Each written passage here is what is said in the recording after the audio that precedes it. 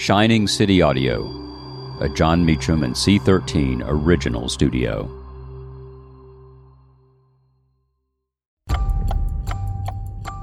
March 1st, 1914. Ralph Ellison is born. I'm John Meacham, and this is Reflections of History.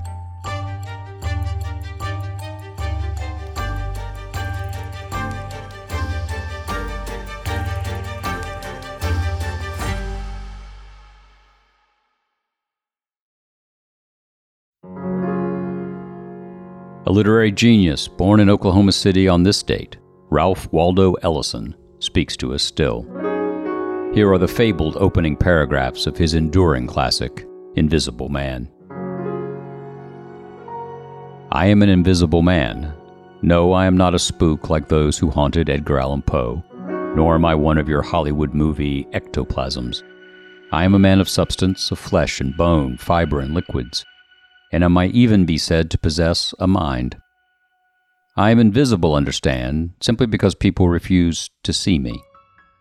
Like the bodiless heads you sometimes see in circus sideshows, it is as though I have been surrounded by mirrors of hard, distorting glass. When they approach me, they see only my surroundings, themselves, or figments of their imagination. Indeed, everything and anything except me. Nor is my invisibility exactly a matter of a biochemical accident to my epidermis.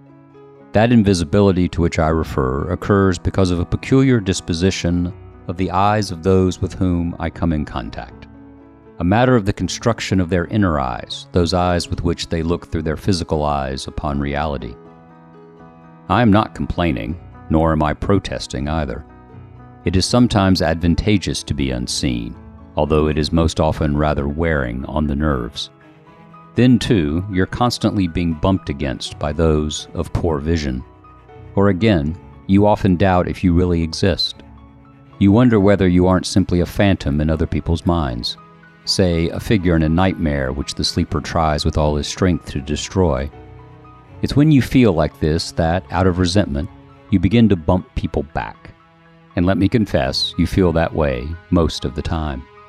You ache with the need to convince yourself that you do exist in the real world, that you're part of all the sound and anguish, and you strike out with your fists, you curse and you swear to make them recognize you.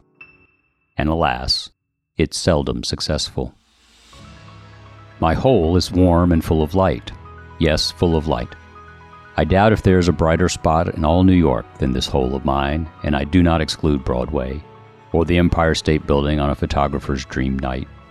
But that is taking advantage of you. Those two spots are among the darkest of our whole civilization. Pardon me, our whole culture. An important distinction, I've heard, which might sound like a hoax or a contradiction, but that, by contradiction I mean, is how the world moves. Not like an arrow, but a boomerang. Beware of those who speak of the spiral of history. They are preparing a boomerang. Keep a steel helmet handy. I know. I have been boomeranged across my head so much that I can now see the darkness of lightness. And I love light. Perhaps you'll think it strange that an invisible man should need light, desire light, love light. But maybe it is exactly because I am invisible. Light confirms my reality, gives birth to my form. A beautiful girl once told me of a recurring nightmare in which she lay in the center of a large dark room and felt her face expand until it filled the whole room, becoming a formless mass while her eyes ran in bilious jelly up the chimney. And so it is with me. Without light, I am not only invisible, but formless as well. And to be unaware of one's form is to live a death. I myself, after existing some 20 years, did not become alive until I discovered my invisibility. So wrote Ralph Ellison.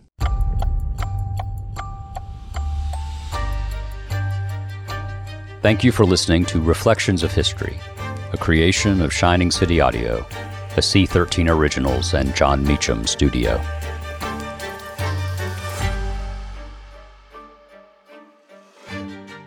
Reflections of History is executive produced by me, John Meacham, and Chris Corcoran, Chief Content Officer and founding partner of Cadence 13. Production and editing led by Lloyd Lockridge, Margot Gray, and Chris Basil. Production assistance by Andy Jaskowitz and Adam Macias. Cadence 13 is an Odyssey company. Be kind to your mind with guided meditations from the Meditation for Women podcast. Your mental health benefits from sleeping better, releasing anxiety, and gaining clarity, all of which are benefits of meditation. And since this is Mental Health Awareness Month, give yourself the gift of meditations. All you have to do is press play and close your eyes. Listen to Meditation for Women on the free Odyssey app or wherever you get your podcasts.